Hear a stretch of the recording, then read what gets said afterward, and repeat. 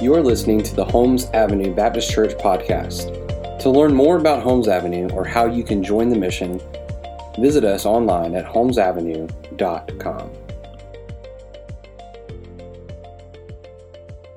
Well, church, as you can see there on the screen, we are still in our I Am series. We started last week. This is a 4-week series where we're looking at least 4 of the 7 I Am statements of Jesus when he was in his earthly ministry here on earth. And today's message I have entitled very easily, I Am the True Vine.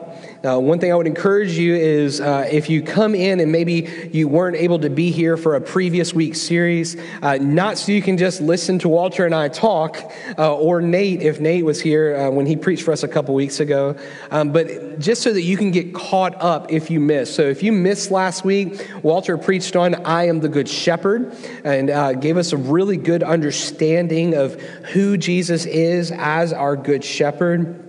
And so today, we are looking at Jesus' parable talking about I am the true vine. And I want to encourage you today, if you are taking notes, take them along, follow along with me. I'm going to give you some questions of application to kind of work through as we look at these 2 points today. But before we do that, I want to just give you a quick little story or ask you a question, I guess, coming from it. At my new job at the city of North Charleston in code enforcement, one of the things that I personally do within my area of work is if somebody has an older vehicle that's at least 25 years of age, we call it a restoration decal. And so the person has a vehicle they're wanting to work on or whatnot, and they want to keep it. Maybe it's a family heirloom, something like that. They come in, it's a $10 fee for the year. It gets them a decal, and they're able to have that on their vehicle. Well, one of the things I've noticed through a couple of conversations with some people, it's new to them. Maybe if they've moved to the area, they don't know about it or anything like that. And I had somebody that talked to me the other day, and they said, well, I've got a vehicle, but it doesn't work. And I'm like, okay, so that would be, you need to have this or whatnot. Well, he didn't have it within the timeline of at least 25 years. So the way that the city code operates is you have to have the tires inflated. It has to be able to run and be able to be used. Well, I asked him, I said, is that the case for you? He said, well, I mean, I've got the body. I don't have the engine. I said, well, sir, if you don't have the engine, the car can't run. And so it's just going to sit there, which would be against code. Like, it has to be able to run. Like, if you have a garage or something, you can put it in, you can do that. I don't have a garage. Like, well, I'll let you talk to the inspector, sir, and they can kind of help you from there. But that thought process of that conversation got me thinking about this. I know today we're talking about a vine and branches, but I thought about that with the car. Like, if you have a vehicle and you don't have the engine, the car is not going to run, right?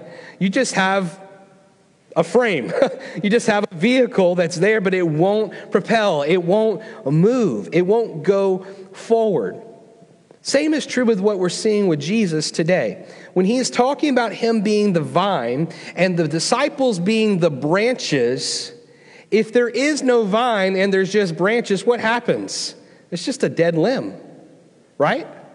You have to have the vine to be able to utilize the branches to there in turn be able to bear fruit. So that's what we're talking about here today. Kind of an overarching theme for today is followers of Jesus need to have an intimate relationship with him in order to produce much fruit. Because he is the vine, we are the branches. With that said, I'm going to go ahead and jump right on in. If you're taking notes, the first point is this. Jesus is the vine, we are the branches. Jesus is the vine, we are the branches. Read with me in John 15, verse 1. I am the true vine, and my Father is the vine dresser. We begin this parable with Jesus declaring that he is the vine. He is the true vine, and the Father is the vine dresser, the gardener type person, if you will, in this parable. Excuse me. By Jesus indicating that he is the true vine, you might be saying, well, what does that mean? What is he referring to there? If you want to just write this in your notes, this part won't be on the screen, but in Isaiah chapter 5, verse 7, The nation of Israel is referred to as a vineyard, okay? And so Jesus' coming and his testimony of being the true vine indicates, even to the Jews, that although they believe that they are the only means to God, they are their nation, they are the people, God is actually the true vine. Up until Jesus' coming, that was the case. But because of Jesus' coming and his sacrifice on the cross of Calvary and his death bearing our sin and shame upon his shoulders and God's wrath being poured out on him, his death, burial, and then resurrection from the grave 3 days later opened the door to where the curtain in the temple is torn. No mediator of another person on this earth is needed. We have Jesus as our mediator because he has paid the price. He has opened the door to where any who would repent and believe may come to him and be saved. Jesus is making it clear, I am the true vine. You see, for any person at that time period that wanted to know, okay, well, how can I be made right with God, right? How can I be in good standing with God? Well, they would go to the religious leaders or the religious elite of the day, and they would ask, hey, what do you need me to do? Excuse me. There's the first problem right there. What do you need me to do? There's nothing that we can do in our own strength or ability to earn favor with God. You've heard me say it time and time again. On our very best day, what we can offer God is mere filthy rags. Thanks be to God because of Jesus' sacrifice and those of us in Christ who have repented and confessed Christ as Lord, we have his righteousness that covers us. So when God sees us, he sees the righteousness of Christ. Because if he looks at us and we didn't have Christ, he would see Brian's unrighteousness, therefore giving me what I deserve, eternity in hell, separated from him. The same is true for each and every one of us. So if anybody came in and said, what do I need to do? Well, they would tell them, well, you need to join the nation of Israel. You need to become circumcised. You need to perform the sacrifices. Oh, you got to follow the calendar. You have to do all these things, which were a part of the law, which were good things to strive for and to do prior to Jesus' coming. The whole point, though, we've covered it in the New City Catechism, the whole point of why Jesus had to come is because nobody can obtain the law. Jesus had to be that sacrifice. He had to be it. It ties all the way back into Leviticus as we studied a couple years ago. Every single time somebody sinned, they had to come to the priest and offer up a sacrifice. Jesus was the ultimate sacrifice paid for our sins. Amen? Aren't you grateful for that? Thanks be to God, that is the case. He is saying, listen, the law is great. I'm the fulfillment of the law. I'm the one that's come to do this. I am the one sent by the Father. I am the only way to be made right with God. Let's look at verse 2. Every branch in me that does not bear fruit, he takes away. And every branch that does bear fruit, he prunes, that it may bear more fruit. Jesus indicates that since he is the true vine, the disciples are the branches going forth out of the vine. Go back to the example I gave you a moment ago with the car. If you don't have the engine, the car won't do anything. It's just a dead shell of a body. It cannot move, it cannot work. If a tree does not have the vine and it's just branches, they are branches that will decay, that will rot, and they're done. Nothing can be done with the branch apart from the vine. We see in this verse a distinction made by Jesus. Jesus is making this distinction regarding said branches, those who bear fruit and those who do not. What does Jesus mean by that? Let's look at the ones that do not bear fruit first. These are the people who they appear from the outside. It looks like they're following Jesus, maybe. It looks like they're doing the things they need to do. For those people at that time period, they were doing all the sacrifices. They were doing the things that they thought they needed to do. But they did not know the one who can cleanse their soul. They did not know the one who could make them perfectly well in the sight of God through Christ's righteousness. Fast forward to today. You may know people in our lives. I pray to God this isn't the case here in the room or anybody listening online. We got to check all the boxes. You got to do everything. Okay, God wants me to read my Bible. God wants me to do this. God wants me to do this. Okay, God, I did it all. But then we're sinning like crazy throughout the week, and we have no remorse for it. We have no conviction. It's a problem. If that's the case and there's somebody that's like that, that type of person is not going to bear fruit, right? It's not going to happen. They're going to bear some things, but it's not going to be fruit. It's not going to be good things that point people back to God for the glory of his name. Bless you. There's no true evidence of bearing fruit for those type of people. Jesus himself says in Matthew 7:19, every tree that does not bear good fruit is cut down and is thrown into the fire. Thus you will recognize them by their fruits. Excuse me. Let's look at the ones that bear fruit. These are the people who are truly following Jesus. They have experienced a radical change and transformation in their life. They are not living like the way they used to before encountering Jesus. They came to a point in their life where there was an intersection. And at that intersection, they met Jesus and they radically changed.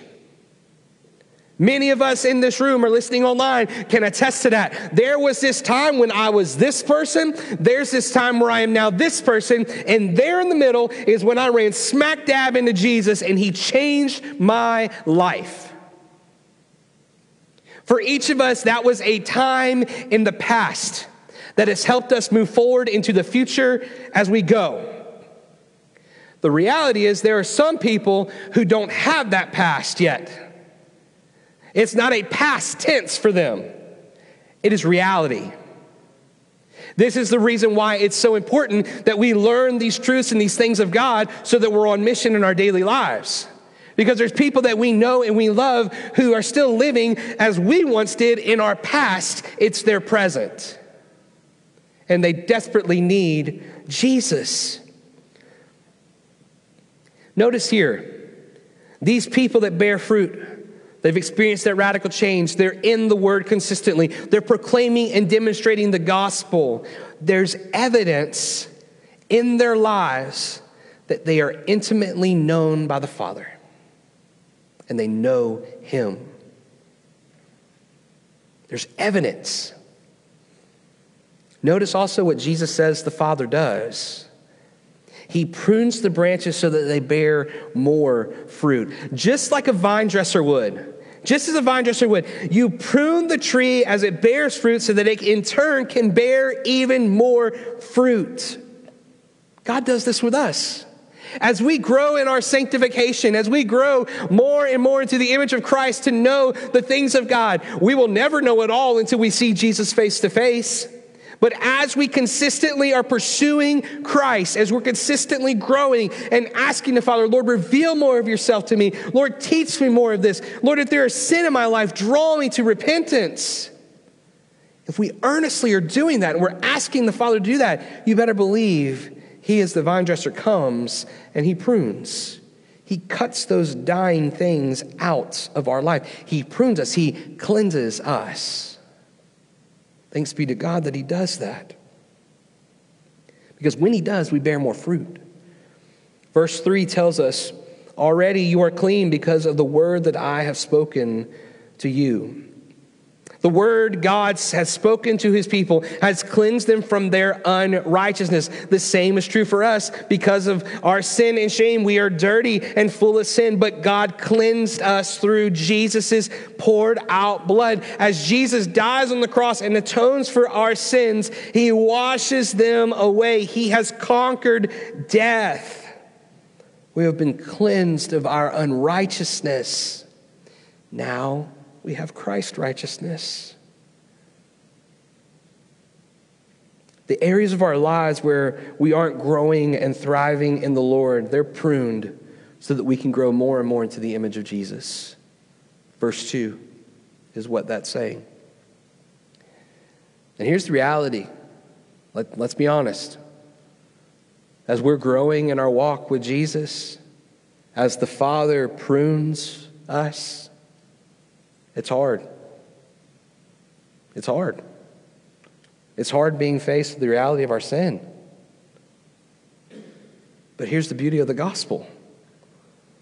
We don't wallow and drown in that sin and shame.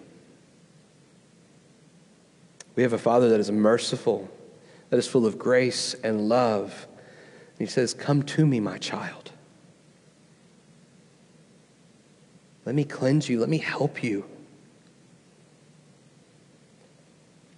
Verse 4, Jesus says, abide in me and I in you. As a branch cannot bear fruit by itself unless it abides in the vine, neither can you unless you abide in me. These upcoming verses, they're very critical for us, church. What does it mean to abide? It means to remain, to stay, to reside. In other words, the Lord is telling us to stay in his presence, to remain and reside with him. Every one of us at some point in our lives have gone on vacation, right? We've gone on vacation. You probably have your favorite vacation spot. Mine, it's in the mountains of Tennessee. Great Smoky Mountains, going into Gatlinburg, Pigeon Forge, that's my spot. I love it. We went all the time growing up. It's a blast. Like, that is peace there. But here's the thing. When you go on vacation, you go to that place for a period of time, right? We don't go and stay there for the rest of our lives. No, we have home. We come back to the place where we reside. When you go on vacation, you only go for a period of time. You hang out there, you get some rest, you do what you need to do, but then you go home where you reside. You go home to the place where you feel comfort. How much greater is it when we're with the Father, that we have the one who loved us enough to send his Son to die, that we remain in his presence, that we stay, that we reside. It's not a temporary thing. It's for all those in Christ, it's the place where this is the most comfort, this is the most peace, because it's in the presence of God. It's walking with him daily. It's being faced with things that leave us questioning, God, what are you doing? Why is this now happening? And you got to say, God, what are you up to? But he never leaves us. It's like earlier we got here and Noah, ever since the construction stuff's been going on for the school, he thinks he's a project manager. And every time we're like getting close to the church, but he's like, or if I pick him up from school in the afternoon, Dad, can we go see the construction? I'm like, dude, you just saw it yesterday. Like, not much can change that quickly, but we got here today and he wanted to see it. So I walked him up there quickly and we're walking around and it's a construction area. So you got to be careful, right? So we're walking around, I'm like, son, give me your hand. And so I've got his hand and I'm helping him around the areas and stuff because I don't want him to fall. As we go down the stairs, I'm holding his hand so he doesn't fall going down the stairs. That's an earthly father to son relationship. As we reside and abide in Jesus, Father never leaves us. Father keeps us. He guides us. He protects us. Verse 5, Jesus says, I am the vine, you are the branches. Whoever abides in me, I in him, he it is that bears much fruit. For apart from me, you can do nothing. Jesus connects back to what he said in verse 1 and 2. He's being very clear. Just like a branch can do nothing apart from the vine, his followers can do nothing apart from him. I don't know about you, but I'm very relieved by that. See, we've all taken advantage, if we're being honest, of this beautiful relationship we have with Jesus. We've all had times where we thought, man, the waiting is too long, Lord. I'm going to figure this out. The illness or something that has come up, we say, man, I'm waiting on the answers, Lord, but I'm going to do more research. I'm going to go and do this and do this and do this to find out. Yet no matter what we do, apart from Jesus or trying to get ahead of Jesus, we're always going to fail. Always. Apart from him, we can do nothing. This goes right along with Jesus' words. Apart from me, you can do nothing. We need Jesus. We need him. Verse 6, if anyone does not abide in me, he is thrown away like a branch and withers, and the branches are gathered, thrown into the fire, and burned.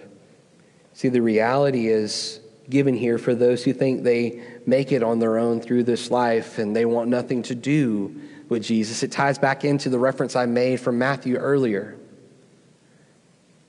You see, Jesus is pointing, big theological word, to an eschatological reality here. Eschatological is talking about the end times, the day of judgment.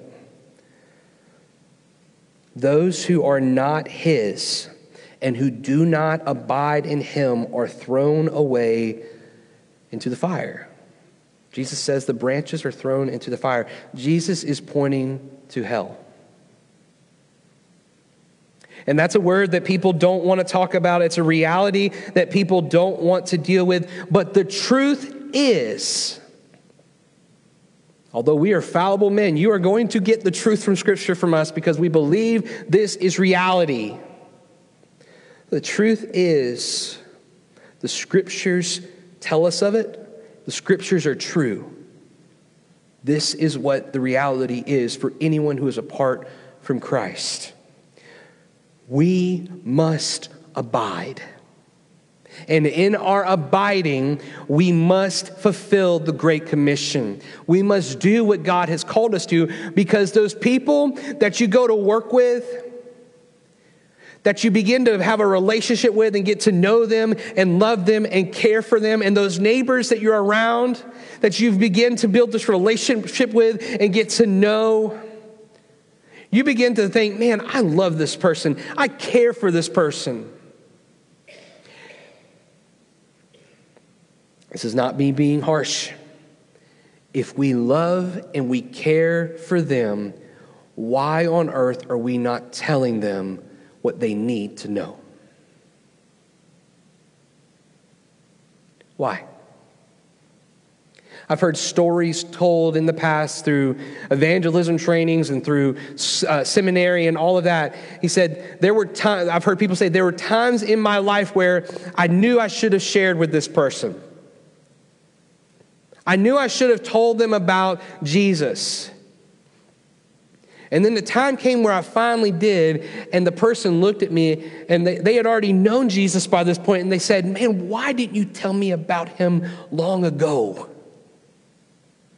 I would have loved to have known this back then. And that's not a condemnation thing. There's no condemnation in Christ Jesus. Romans 8 tells us. The Father will have his way. We plant, we water, somebody else comes up behind us and waters. God gives the growth.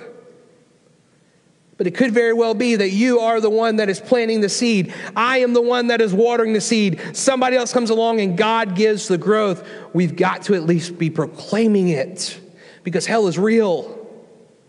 It's a reality. And there's many people in the circle of accountability around this building, and there's many people around the circle of accountability in your life where you live, work, and play that do not know the reality of life eternal with Jesus. They know a life eternal separated from Jesus. They need to know the gospel. That's what we're called to do. Eternity is at stake. Let me ask you a couple questions of application for this point. Are you abiding in Jesus? Are you abiding in Jesus? You're here today, and that's great, but are you just checking a box, or are you truly being transformed by time with the Father in his presence? How are you at being a branch? Are you being pruned in a way that helps you to grow more and more and thrive and bear fruit? Or are we bearing little to no fruit? Because if Jesus is the vine and we are the branches, Then as we abide in Jesus, we bear fruit. That's point number 2. Abide in Jesus and bear fruit. Verse 7. If you abide in me and my words abide in you, ask whatever you wish and it will be done for you. As followers of Christ, we can all say, man, there are times where I just felt like, God, I need this from you. I need this. I have this request. I have it. We all have. We've all had those points in times where we've done that. Here, Jesus is telling followers of him, if you abide in me and he in us, he will grant whatever we wish. Now, we have to stop for a second. We can't chase the rabbit trail of saying, okay, Jesus, you said if I ask, you'll give. He's not this genie in a bottle that we just come and we rub and we say, hey, I opened the word. I need you to give me this. No, he will give to those who abide in him, those who he loves, those who are his children. He will give whatever we ask. But as John tells us later on in 1 John, he tells us that we must ask according to the will of the Father. Jesus even says that in the model prayer from Matthew 6. He says that we ask that his will be done here on earth as it is in heaven. So when we ask those things of the Father, we ask and we always say, Lord, please, may your will be done in this. This is my request to you. But Lord, if this does not line up with your will, make it your way. Make it your way. And teach me how I can grow from this for the glory of your name. Jesus himself modeled that in the garden the night before he went to the cross. Father, if there is any way that this cup of your wrath can pass from me, Lord, let it be. But not my will, yours be done. You see, if we truly abide in Christ, taking root in him by our faith and trust, his words abiding in us, we won't want things that are not according to his will. He continually supplies our needs, does he not?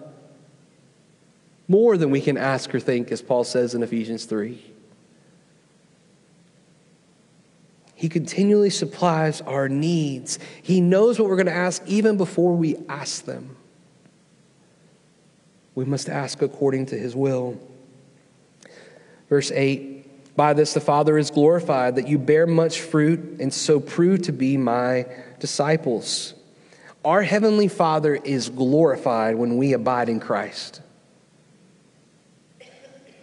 When we live in a way in which we are called to and earnestly seeking to honor the Lord in our lives by trusting him in his word, living Christ-like lives, our Father is glorified. It's part of the demonstrating when we say proclaiming and demonstrating the gospel.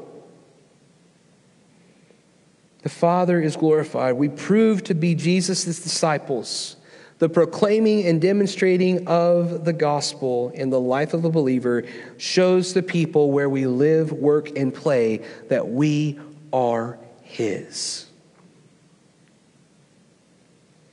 It's a living testimony. Verse 9, as the Father has loved me, so I have loved you. Abide in my love. Jesus is declaring the same love that the Father has shown to him. He shows to us. Jesus is the head of the church. So in essence, God has shown his same love towards us through Jesus, because he is our mediator between us and the Father. Jesus says, abide in my love. We should continually enjoy and not deprive of ourselves of this great love that he's shown to us. We must continually reside in the grace that has been shown to us. Verse 10 tells us, if you keep my commandments, you will abide in my love, just as I have kept my Father's commandments and abide in his love. He did this with the Father. He kept the Father's commandments. He abided in his love. So he tells us to keep the same commandment. We must abide in him. This is a picture for us of perseverance in the life of a Christian.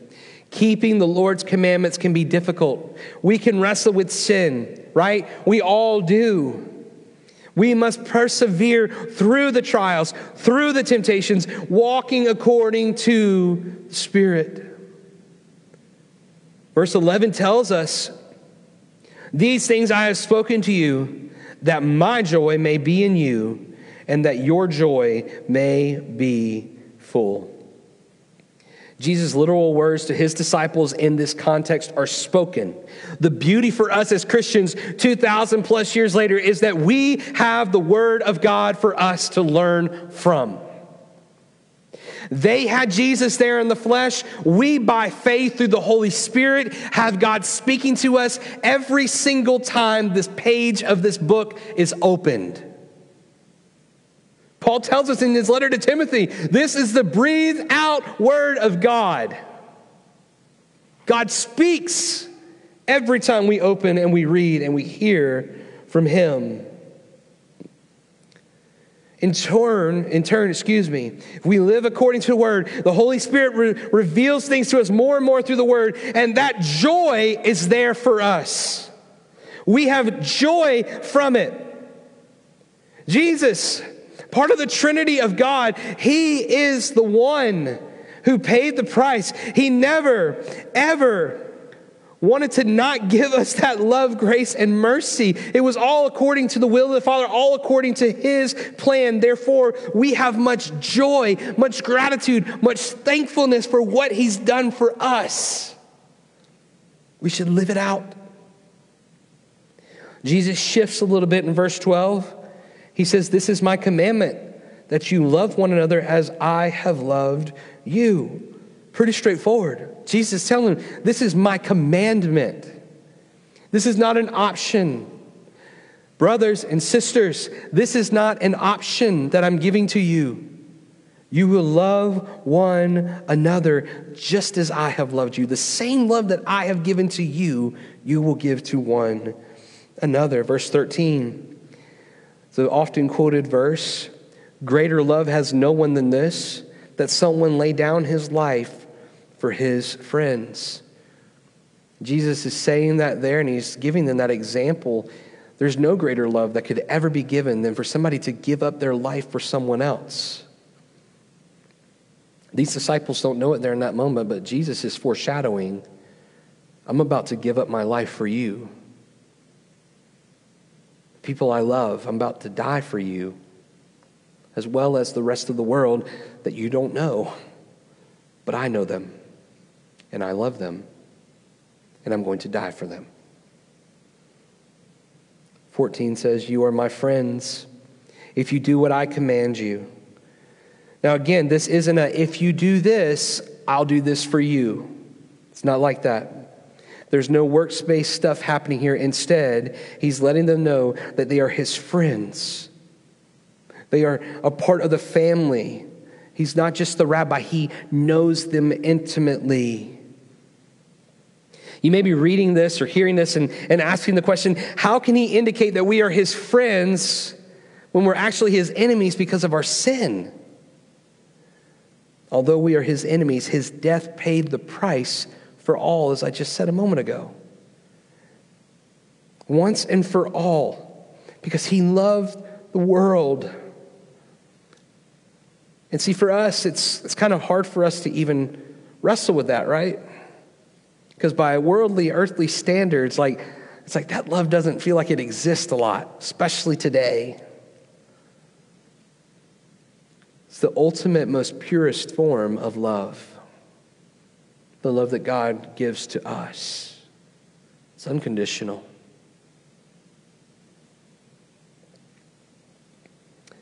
Verse 15, we're almost done. "No longer do I call you servants, for the servant does not know what the master is doing, but I have called you friends.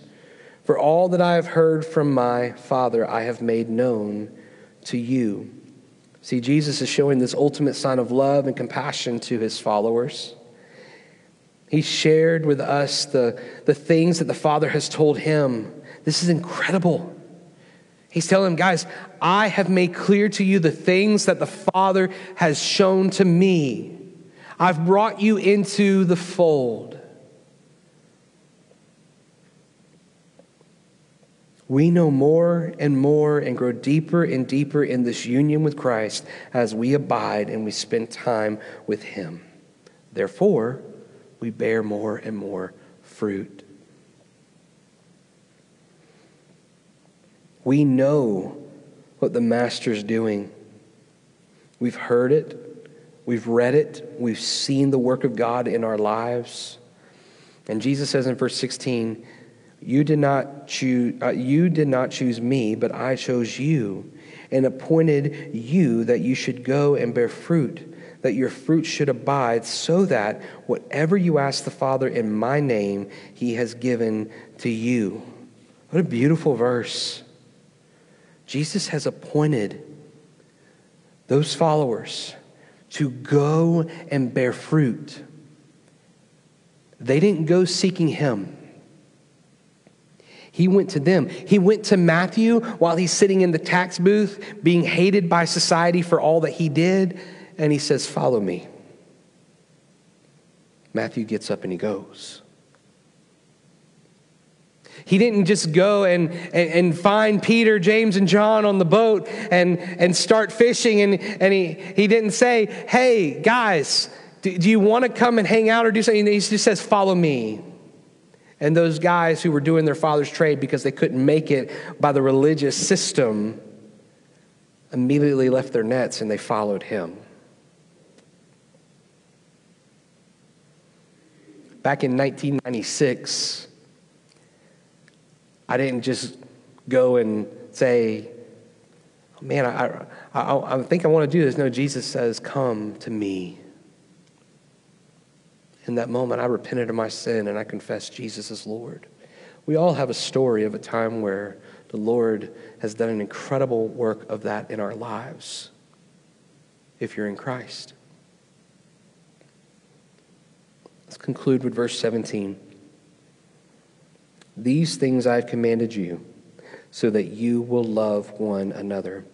One of the biggest takeaways that you can take from Scripture, church, is when you're going through a passage, if you notice things are repeated in the passage, you need to circle those or you need to underline them. Because that is moments where if the Lord is repeating these things through the passage, it needs to be grasped. We need to take that and we need to chew on that. Here again, Jesus says, I have commanded you.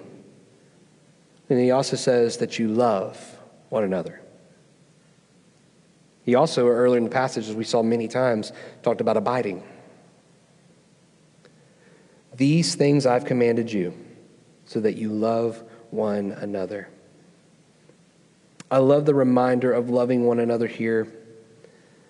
And if you recall, one of the distinctives that Jesus reminds them of, he does it just a little bit earlier in John's gospel. He says in John 13, 34 to 35, a new commandment I give to you, that you love one another just as I have loved you. You also are to love one another. By this, all people will know that you are my disciples if you have love for one another. So let me conclude with this question of application. I asked you earlier if you're abiding in the Lord. As being one of the branches of the vine, are you living in such a way to where the people that are in your circle of accountability saw this love? The love that you show to your family, the love that you show to your friends, the love to show to your fellow coworkers, to your fellow neighbors. Do they see this love? And if they don't see this love, my question is, why not? And how can we grow to make this different? What would our circles of accountability look like if we took ownership for the lostness that's around us and we made much of Jesus, the true vine, as we are his branches, prayerfully bearing fruit? Before the worship team comes up, I'm going to pray for us. I want to encourage you during this time, like, if the Lord is speaking to you about something and you need to write it down, take the time and journal about it. Take the time and pray about it. Maybe the Lord is directing you to do something. You need clarity. You need help with doing that. You want to know, hey, what are some next steps that I can do to move forward in this? That's what I'm here for. I want to help you. Maybe you've got that person on your mind right now that is apart from the Lord. You want to pray for their salvation? You want somebody to pray with you for their salvation? Whatever it may be, I'm here for you. I'll be up here, I'll be singing, but don't let that stop you. If you need prayer or something, I'm here. Let's ask the Father to direct us before we sing. Would you pray?